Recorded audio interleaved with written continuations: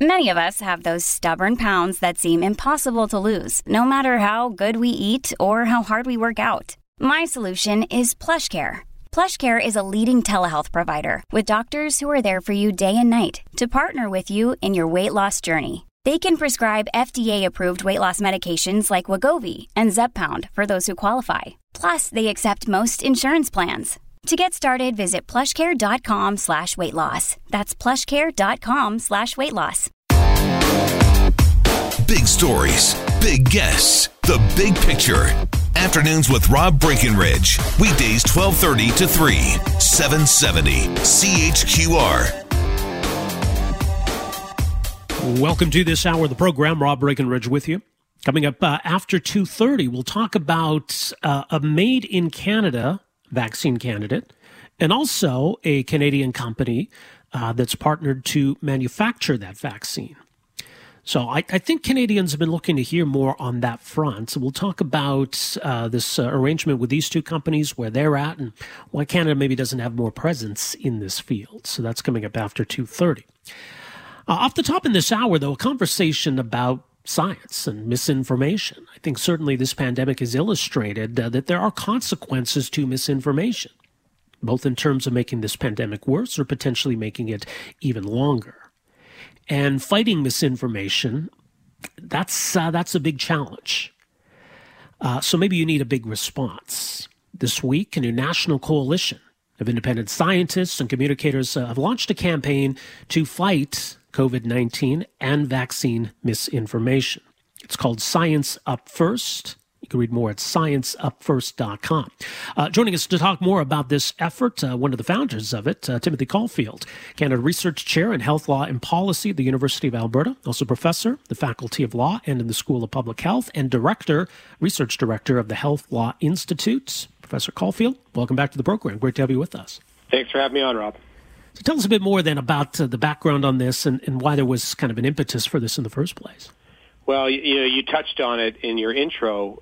Misinformation has just become an incredible problem. You could say it's one of the defining characteristics of this time is the spread of misinformation, and of course, particularly in the context of COVID, and increasingly so in the context of the COVID vaccine. So we wanted to create an initiative that tackled this problem and went to the source. Now, there is a growing body of evidence that it is largely, not entirely, but largely a social media phenomenon.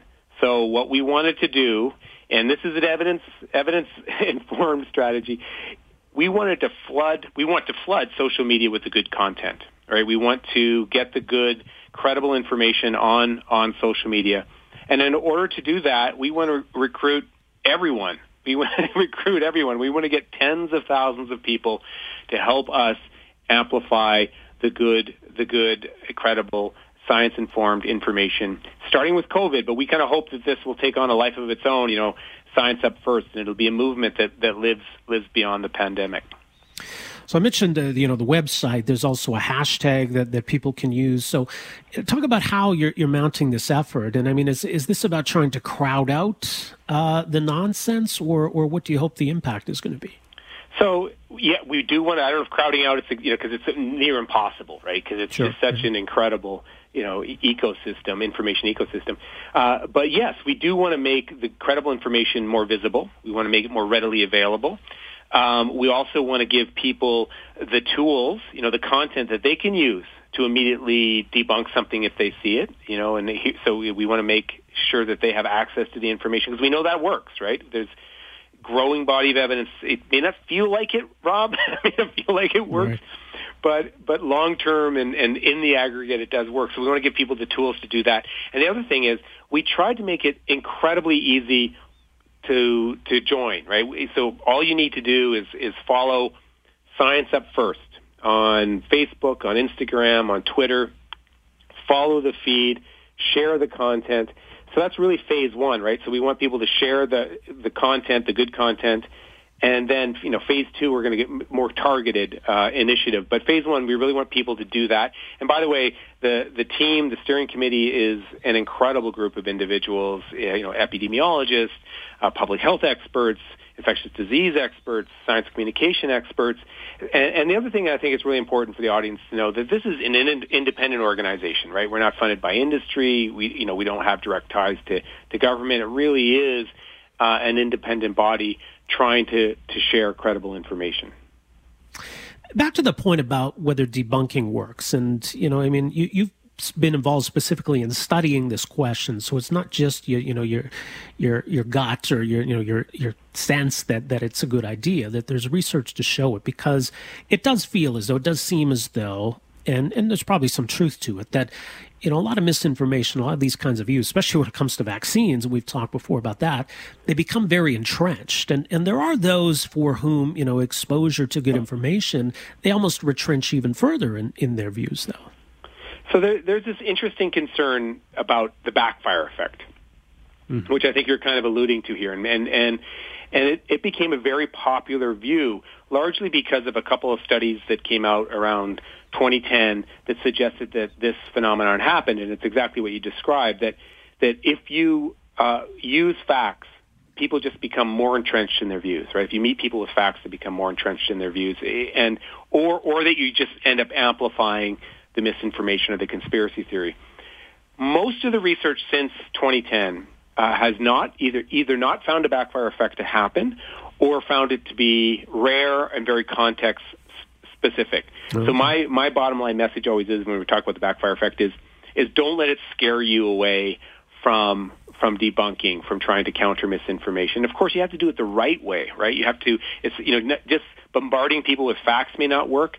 The content has to be relevant to people. It has to be shareable. And I also think, Robin, it's sometimes hard to do this. It has to be empathetic. It has to be nice. I think it's you follow me on Twitter. It's hard sometimes not to be snarky, but I think it really is important to listen to people, hear what their concerns are, and provide them with information that matters. And the other thing I think is really important to note here is that most people aren't hardcore deniers, right? And I think the phenomenon you're talking about and why I think so many people think debunking doesn't work is it's those hardcore deniers. They're very loud, and they're the individuals that it's very difficult to change their minds.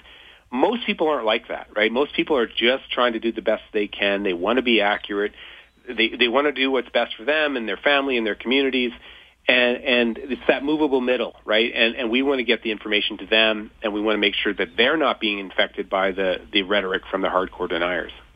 Well, and maybe part of the problem, though, is that some misinformation, or even conspiracy theories is maybe more accurate, that they're non-falsifiable. I mean, it's one thing to say, the vaccine isn't real, because you can map out the genome. Here it is. Here's what it looks like. And I think there are ways of proving that that's false. But I think a lot of what's out there is nonsense, that it's presented in such a way that it is almost non-falsifiable. Well, I think you're right. And now, not all of it's like that, right? So, let's look at some of the big ones with the vaccine that, causes infertility. No, it doesn't, right? There's no evidence to suggest that that's the case. That it'll change your DNA. No, there's no evidence to suggest that, nor is that even really scientifically plausible given how the vaccine works. So there are bits of misinformation that we can confront immediately with facts. There are other kinds of misinformation or questions that we can also answer, but maybe without the same kind of certainty. Like masks are a really good example, right? There was so much movement on the mask issue, and that's really about a body of evidence telling us, suggesting that masks are an effective strategy.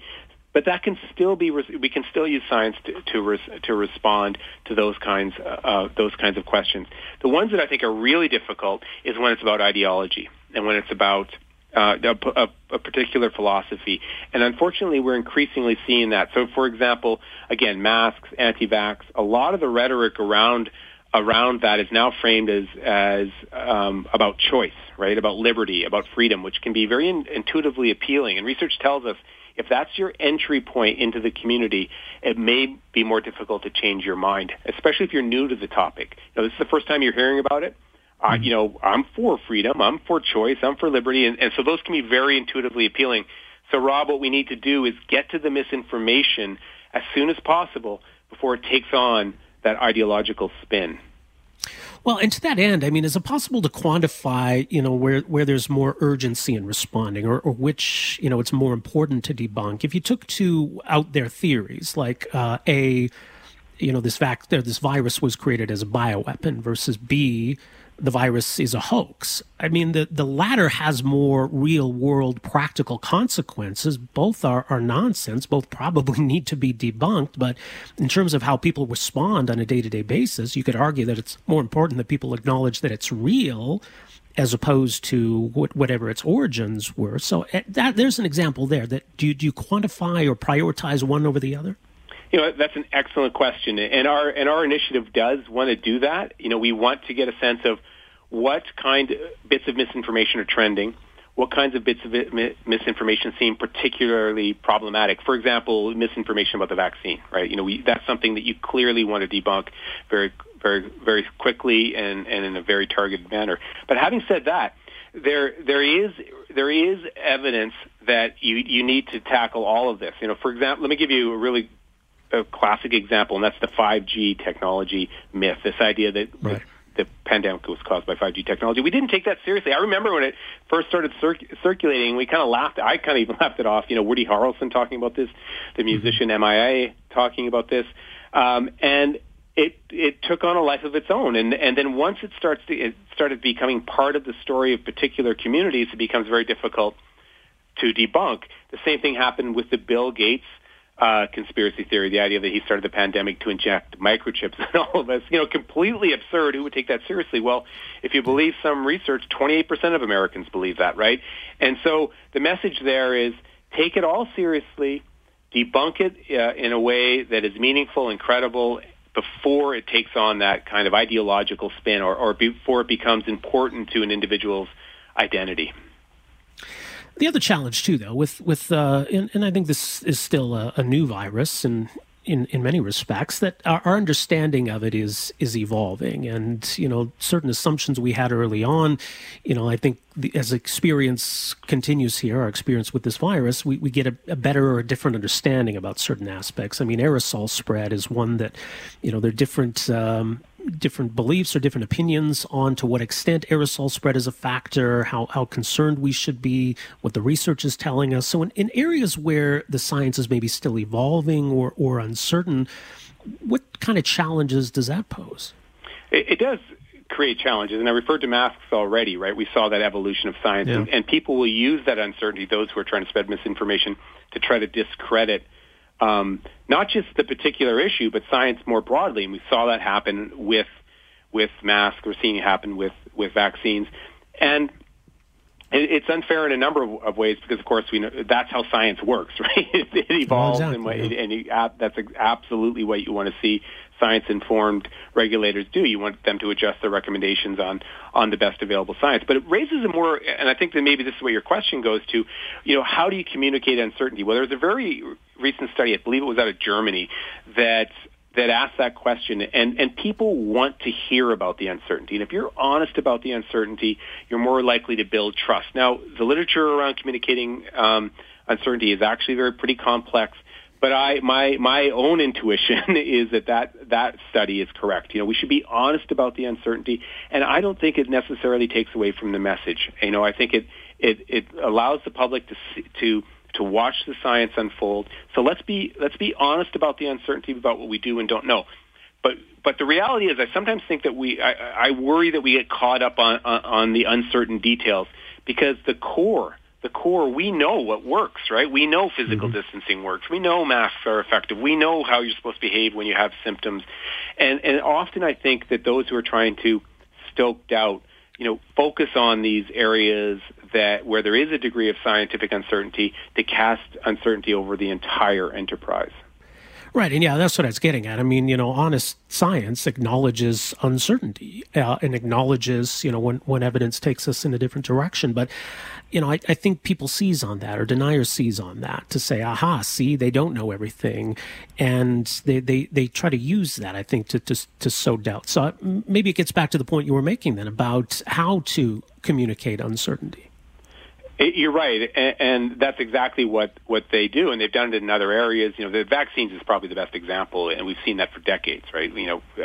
Just trying to instill a degree of doubt, and unfortunately, it's an effective strategy. And I think one of the things that you want to do is you don't want to be dogmatic about a position that may change in the future, where the science might evolve.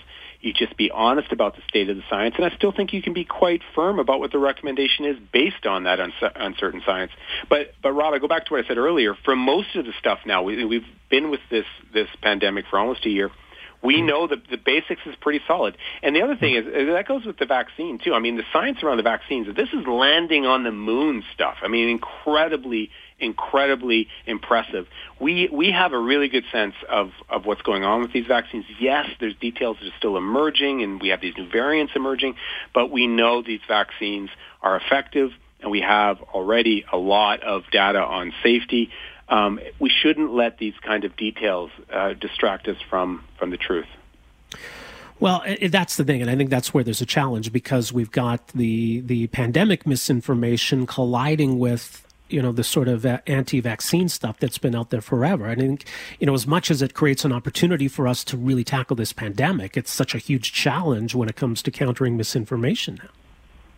It's huge, and they're mobilized and they're organized, and they use narratives, and they use documentaries, which I think is actually an underanalyzed form of misinformation. They use Facebook groups. They're very effective at getting out the misinformation. And to be honest with you, that's one of the reasons we thought we needed to start something like Science Up Now. We want to use those same kind of channels to push the good information. And I'll tell you, we rolled out yesterday, and the response was unreal, right? It was just unreal. And there, I really got the sense that there was a hunger for this and that people recognize the need. And we do want to make it a movement. We want to make it a community. We want to make it something that sort of has a positive vibe to it. And I think that people are reacting to that. Yeah, well, that's good to hear. I do like this approach. ScienceUpFirst.com is the website. Much more there on this campaign and that hashtag ScienceUpFirst. Tim, thanks so much for making some time for us here today. Really appreciate this. Thanks a lot, Rob. All right, take care. That's Timothy Caulfield, one of the co-founders of the Science Up First campaign. He's out of the University of Alberta, research director at the Health Law Institute, Canada Research Chair in Health Law and Policy, professor in both Faculty of Law and at the School of Public Health. So an important voice, I think, of the campaign for science and countering misinformation, and I do hope this campaign succeeds.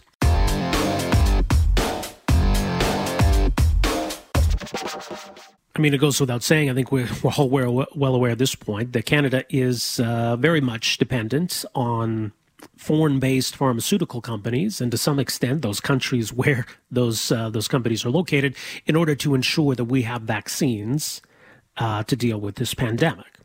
And obviously we've run into some supply issues as of late. And I think a lot of Canadians are wondering, why don't we have more of a presence here? Where are the made-in-Canada vaccines? Now, there's been some focus recently on Medicago, a Quebec-based company that's fairly far along in their trials, but it appears as though they'll also have to rely on foreign manufacturers to develop that vaccine. So that's why this story today is so encouraging, that it really is a made-in-Canada vaccine. Providence Therapeutics, a biotech company based in Calgary and Toronto, has begun clinical trials of its vaccine, which is similar to Pfizer and Moderna, with the messenger RNA platform. And they've also partnered with another Calgary company, Northern RNA, which is looking to further expand and develop vaccine manufacturing capacity right here in Calgary. So it's certainly an encouraging story on both fronts. So joining us to talk more about all of this, very pleased to welcome to the program here this afternoon, Brad Sorensen, founder and CEO of Providence Therapeutics. Brad, great to have you with us here. Thank you. And also joining us is another Brad. Brad Stevens is president and CEO of Northern RNA. Brad, thanks for joining us here. Thanks for having me, Rob. Appreciate it. All right, so let's start with Brad Sorensen. Just tell us a bit more about your vaccine candidate and the path that finally got you guys to clinical trials here. Yeah, so I think most Canadians are relatively familiar with messenger RNA vaccines. ours is in that class. And so we, all of our preclinical data that we use to get into the clinic indicates that we are going to be, certainly as good and possibly with less side effects as the Moderna and Pfizer vaccines. And so, we designed our vaccine back in March of 2020, and we've been, steadily progressing it to where now we are in the clinic, and we actually have already started dosing volunteers last week. And if everything goes well, we will be able to complete our phase 1 in a couple months, go into phase 2, 3, and complete the whole clinical trial process by the end of this year. And we spoke last year, and I know there's been some concern, maybe some even frustration on your part in terms of, getting the federal government's attention, making them aware of what's happening here and, getting that support. What's that process been like? It hasn't been great. I'm just being candid. We've, we spent, a number of months last year, really between March and August, basically trying and getting nowhere. Finally, we kind of came to the realization that we just got to do it on our own and let the results speak for themselves. And so we kind of started taking that attitude. And ironically, it was the day before Parliament got prorogued. We got bumped down from the Strategic Innovation Fund to NRC. Which turned out to be a real boon for us because we finally, were able to get some stuff done with the NRC, and ultimately they gave us $4.7 million sponsorship for our phase 1 trial, and that led to some discussions with another organization called NGen that does next generation manufacturing, and we put in a joint application with Northern RNA. For a $10 million project that is 50% funded. So between the two companies, we're putting up $5 million to develop manufacturing capacity, and we're getting a $5 million matching grant from NGen. Yeah, let me get Brad Stevens in the conversation here. So Northern RNA, tell us a bit more then about, this company's focus. I mean, our mRNA vaccines, I mean, we're just learning about these. This is a new platform, but where's your company coming from here? Yeah, Rob, that's, again, thanks for having us. This is an exciting time for, obviously, this development, and it's an important and exciting time for Calgary. As Brad said, we put in a joint submission to the federal government, and we were fortunate to receive some funding. And so we've kicked off our location here in Calgary. We're just off of Barlow Trail. And that's our goal, is to work with Providence Therapeutics and many others. Our phase 1 approach is going to be building some of the important building blocks for messenger RNA. And with a little bit of help from government again, we will be expanding our current operation to actually make the vaccine here in Calgary, and we think it will be very exciting for not only our city but for our country. Yeah, and I mean, I saw the news today. Sanofi is partnering with Pfizer. I think we're going to see a lot of that. Maybe that and Moderna is a company that doesn't really have much a manufacturing arm to begin with. So, there is going to be a need to fill some of those gaps with manufacturing. And I think Canadians have wondered that we've made vaccines here before. Why aren't we able to make these these messenger RNA vaccines here? Why don't we have more expertise in that? Well, I can speak to that. I mean, messenger RNA as a technology is extremely new. The approval that BioNTech/Pfizer received for their vaccine, at the end of last year, was the first mRNA drug, let alone vaccine, approved ever. And so, because there had never been a commercial mRNA drug, there wasn't infrastructure to support that type of platform worldwide. And now we've been doing mRNA for years, and we knew Providence that this was going to be a problem. Getting raw materials, getting manufacturing capacity, and so while we were moving our program forward, getting it ready for the clinic, we've been actively out securing relationships in Canada, Northern RNA, for example, here, to fill that need. And so this is, the good news is for Calgarians and for Canadians in general is that from start to finish, we've got the full life cycle of this vaccine and any other future vaccines that are needed available in Canada. So if you hear from the government saying, "Oh, we can't produce vaccines in Canada," that's not true. We can, and Providence and Northern are demonstrating that. Yeah, exactly. Yeah, and so Brad Stevens, then, I mean, on the production side, it's interesting. I mean, there's kind of a simplicity to the concept of the mRNA vaccine, but obviously there's some challenges in making these and obviously storing them and transporting them. So what's unique about this kind of manufacturing? So what we're going to be doing, as I indicated, is that we're going to be starting out putting some of the building blocks or manufacturing some of the raw materials that Providence and many of our other customers will need as part of their messenger RNA vaccine, whether it be for COVID or any other application that it develops in the future. And so, yes, it does take some technical talent to be able to do that. Yes, there are some sticking points as far as freezing and keeping it frozen, but those things are easily overcome. And with the right people, and we've been able to hire some good young talent, and we're going to hire some more good talent. Many of those things can be overcome. And I think we're onto something great here. I think Calgary can be seen as the messenger RNA capital of Canada. There's some great things that can happen as we gain some manufacturing momentum along with Providence's R&D expertise, for sure. Well, that's what's exciting. And I mean, obviously, this pandemic has been a huge challenge, and it's kind of a wake-up call about future pandemics. But I think, this kind of technology has so many, opens so many doors in all kinds of fields of medicine. And let me put it to both of you. I mean, that opportunity then to really build that biotech base here, to be a real player. I mean, are we on the path, or what more can we do? Oh, certainly we get there. The potential of mRNA as a platform for medicines is just emerging.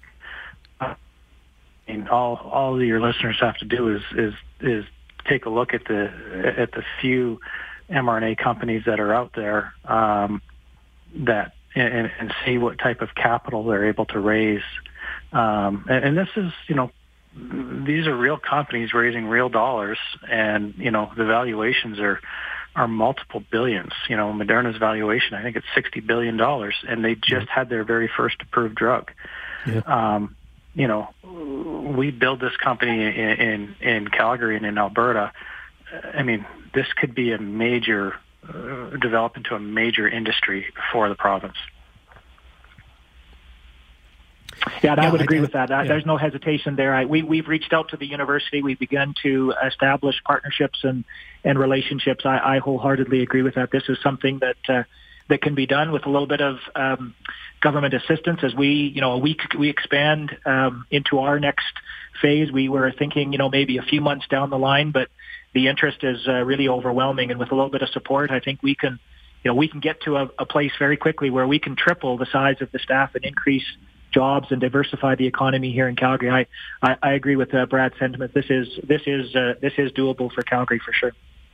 Yeah, and for Brad Sorensen, I mean, look, Canada has agreements in place with some of the big companies, obviously, and we'll certainly have an abundance of supply by later this year. But I mean, going forwards, and potentially the need to supply other countries, or the need for this to become almost an annual ritual as we keep this virus at bay. I mean, what do you see as the longer term picture for the need for vaccines?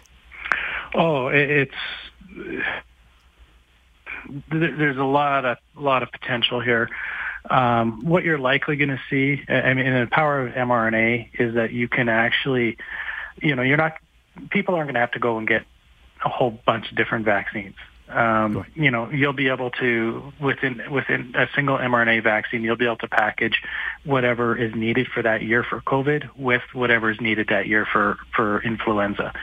And, so again, with the mind of making it simpler for the end consumer, not wanting to have to interrupt their lifestyle overly, you'll do that. And like I said, being able to quickly identify variants and make changes on the fly and respond to that, that's the future. I mean, COVID is what they refer to as endemic, meaning it's not going away. It's reached a penetration level in the global population that you're not going to eradicate it, and so you're now looking at managing it, and that's why it's so important that we have this capacity in Canada. And being a Calgarian, born and bred, and I'm happy to be able to be doing it here, and so. And I'm happy to have a company like Northern RNA to be there and work with us. And by the way, ProvidenceTherapeutics.com, much more the website. We've had a few calls up there wondering if you're looking for volunteers for any of these trials or for people to get involved. Is there still an opportunity for that? That's actually kind of funny. We do a really good job of making a vaccine and designing it.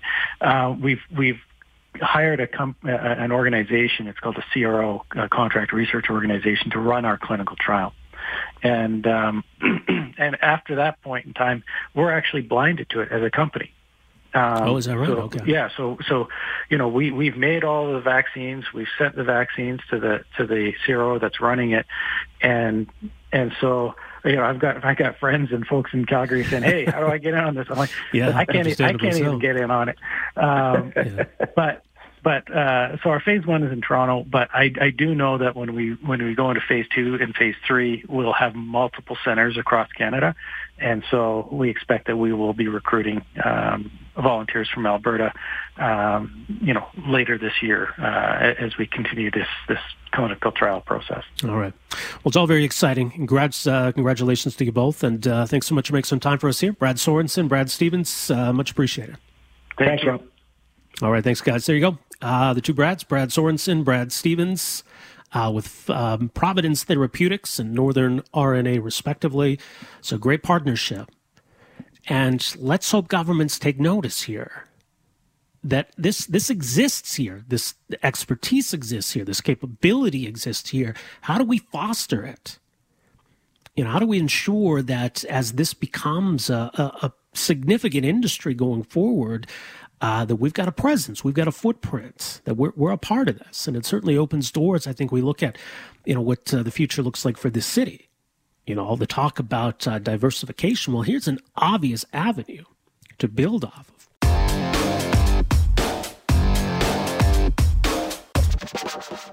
But off the top of this hour, I want to talk about the status around the 2020 Summer Olympics, which, of course, became the 2021 Summer Olympics. Tokyo, set to host those Olympics last year, became pretty obvious at the outset of the pandemic. Maybe not as obvious as quickly as it should have been to the IOC, but that it was a no-go. So the decision was made to postpone the Olympics until this coming summer, the summer of 2021. Maybe at the time, it seemed like a reasonable expectation that things would more or less be back to normal by the summer. Sitting here in late January, that's a little less clear. And so there's certainly a lot of trepidation in Tokyo and in Japan about the idea of hosting the games and having the world descend upon a country that is dealing with its own surge in COVID cases. Now, there was some conflicting stories last week about whether a decision had been made.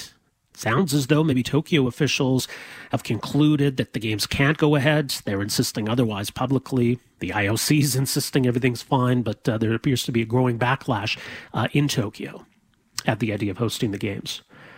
So joining us to talk a bit more about what seems to be going on behind the scenes, why there's such an insistence in hosting the games this summer, what happens if the games don't go ahead, what does it mean for Tokyo? What does it mean for the IOC? So some pretty big questions on all of those fronts. Joining us to talk more about it all is Jules Boykoff. He's a professor and department chair at Pacific University in Oregon. The Department of Politics and Government has written extensively about the Olympics, much more at his website, julesboykoff.org.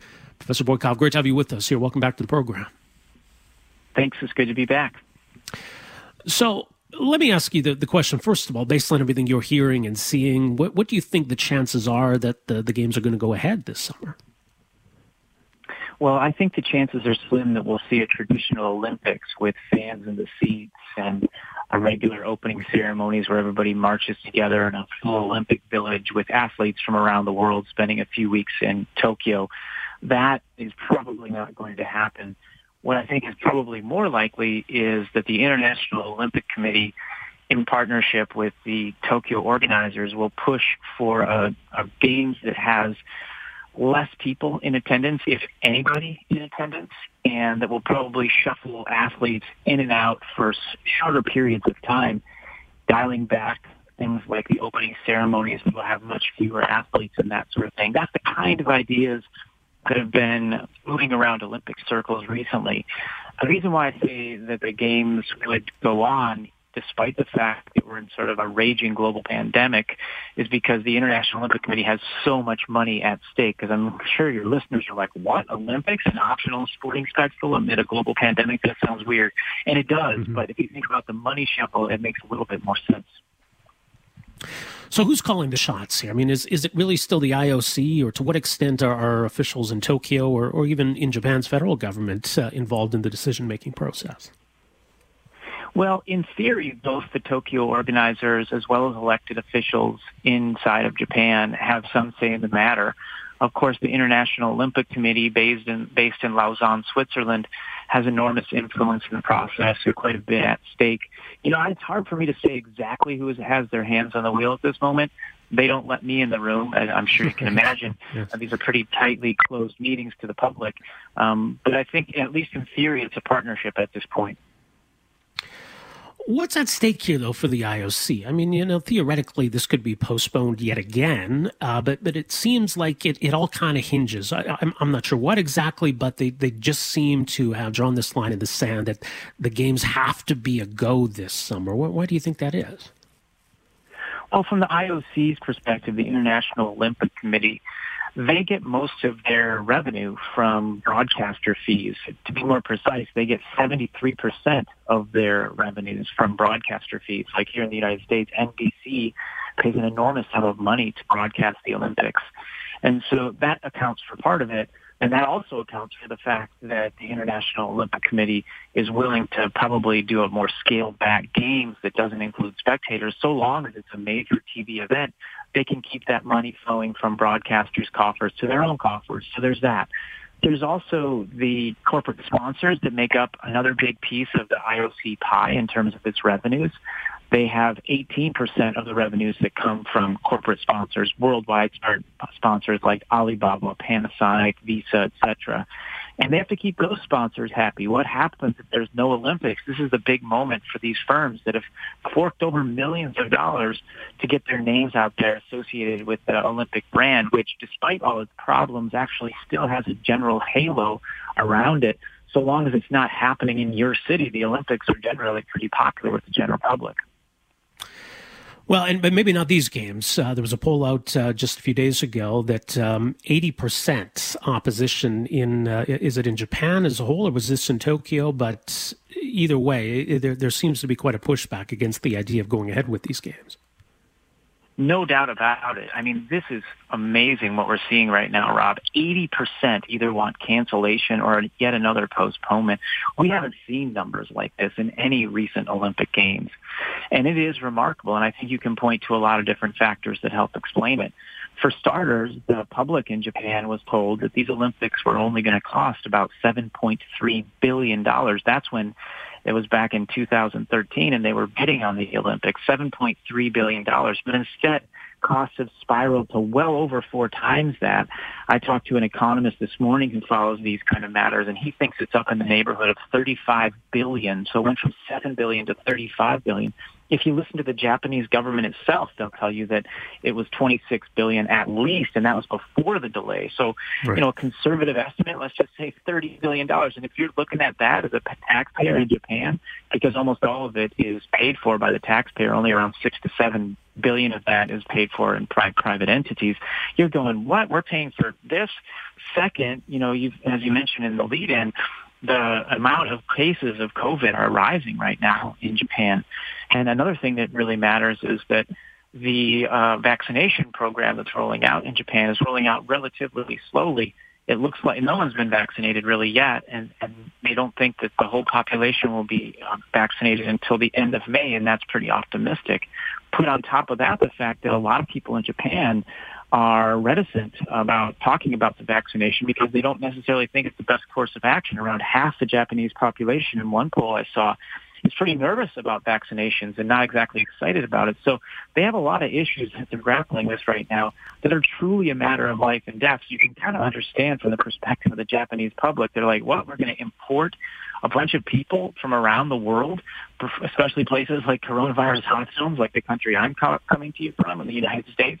We're going to have them come over and bring more of this deadly disease to our population. No thanks. Let's take care of this once and for all and then move on from there. And on the question of vaccines, this was quite something a few weeks ago. And I guess, the IOC, it's not the first time maybe we've heard something tone deaf from somebody at the IOC, but it was a Canadian, in this instance, Dick Pound, suggesting that Olympic athletes should get priority access to vaccines. So what did you make of that?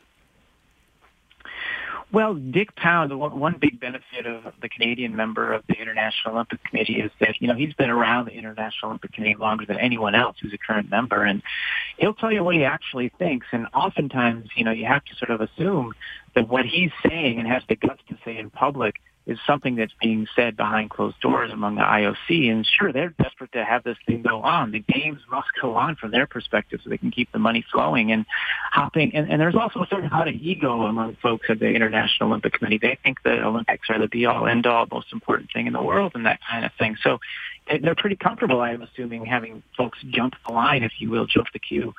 And it's, of course, on the regular public, it's a pretty tone-deaf thing. I mean, thinking about, there's a lot of need in these different countries, and to have these Olympians jump the line, where does the line then ultimately end? Do their families get to go? Of course, the medics would need to get vaccinated. There are so many questions from the perspectives of athletes. And, Rob, I talk to Olympic athletes behind the scenes all the time, and there are serious concerns about the way the International Olympic Committee and Tokyo organizers are organizing this and talking about this. Just for one example of what I'm talking about related to vaccinations, are they going to be forced to get a vaccination before they go there? They might have long quarantine periods if they don't get vaccinated. Will they be able to access it? If you're from a country in the global south, you might not even have the opportunity. Your country might be way at the back of the line, which is a horrible thing, but it's true, unfortunately, the way the vaccine's rolled out. So there's all sorts of questions, in addition to the fact that a lot of athletes are wondering, will I have to sign a waiver to participate in Tokyo? It basically says I won't sue the IOC if I develop COVID and maybe myocarditis and have long-term problems from this. So many questions are looming from the perspective of the athlete that are also kind of slowing down this train a little bit. There was some talk out of Florida today about making an offer to take on the Olympic Games, and I don't know how serious that was, but is the idea of moving them somewhere else, is that being considered at all? It's funny, when I saw that, I actually thought it was an Onion piece, but in reality, it was put out by the Florida Chief Financial Officer, Jimmy Patronis. Apparently, he sent a letter to the International Olympic Committee asking them to relocate those Olympics from Tokyo to Florida, as if Florida is some kind of mecca of a COVID-free zone. It's absolutely not. I mean, it's really not the place you probably want to go, world. I'm just telling you from here in the United States, I wouldn't do it. But, leave it to the Sunshine State to really go for it like that. After all, they are hosting the Super Bowl and other events right now as if nothing is going on. And that's kind of actually part of their argument. I mean, they don't say it, but the basic argument is, look, we're so irresponsible. We'll have anybody come into the state. We don't care if we'll make us a little bit of money.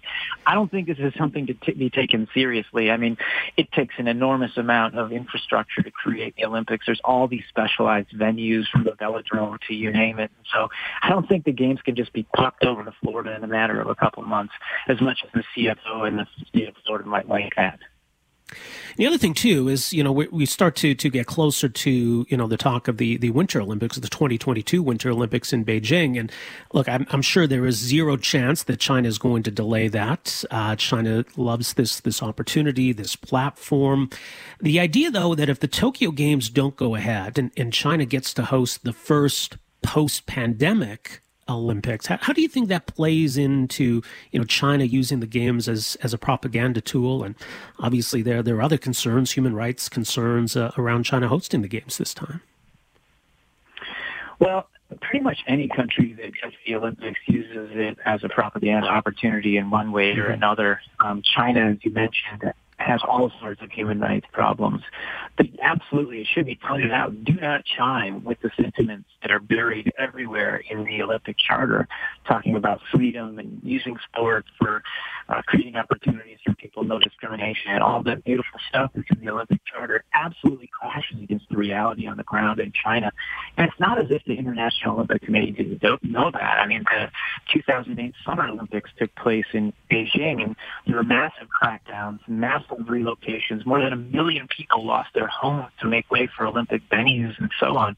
And yet the IOC, the International Olympic Committee, basically said, oh, that's okay. They'll get you back for the 2022 Olympics. I do think there's a little bit of truth to the rivalry between China and Japan, in the sense that I think people in Japan might feel crummy if they weren't able to pull off the Olympics, and China does only a few months later, the Winter Games. But, that's still a little bit of country pride or nationalism isn't exactly like the reason for putting the whole population at risk. It'll be interesting to see what happens with Beijing. It'll be the first city to host both the Winter and the Summer Games, but the pressure's really ramping up. I mean, with the more information that comes out about the Muslim Uyghur population that's being treated extremely poorly, there are massive human rights violations. And the pressure is ramping up. Even here in the United States, we've had senators from the U.S. Senate suggesting that the game should be moved from Beijing. And, of course, here, at least in the United States, China is sort of a bipartisan punching bag, so we kind of have to keep that in mind with any time we talk about it. But, yeah, they're using it as a propaganda opportunity, just like most other countries do. Well, we'll leave it there for now, see what unfolds in the coming weeks here. Professor Boykoff, appreciate the insight on all this stuff. Thanks for joining us here this afternoon. Nice to talk to you, Rob. Take care. Likewise, much appreciated. Jules Boykoff, professor, department chair of the Department of Politics and Government, Pacific University in Oregon, julesboykoff.org, and he's written a few books about the Olympics, very much a critic of the IOC. So a lot of uncertainty about what's going to happen with the Summer Olympics this summer in Tokyo, whether that's even going to happen. And, of course, the question of whether it should. Thanks for downloading and listening to the podcast. Don't forget to subscribe, rate, and review for free at Apple Podcasts, Google Play, or wherever you find your podcast. You can also find me on Twitter at Rob Breckenridge. And you can email me, rob@770chqr.com. Talk to you next time. Afternoons with Rob Breckenridge, starting at 12:30 on News Talk 770 Calgary.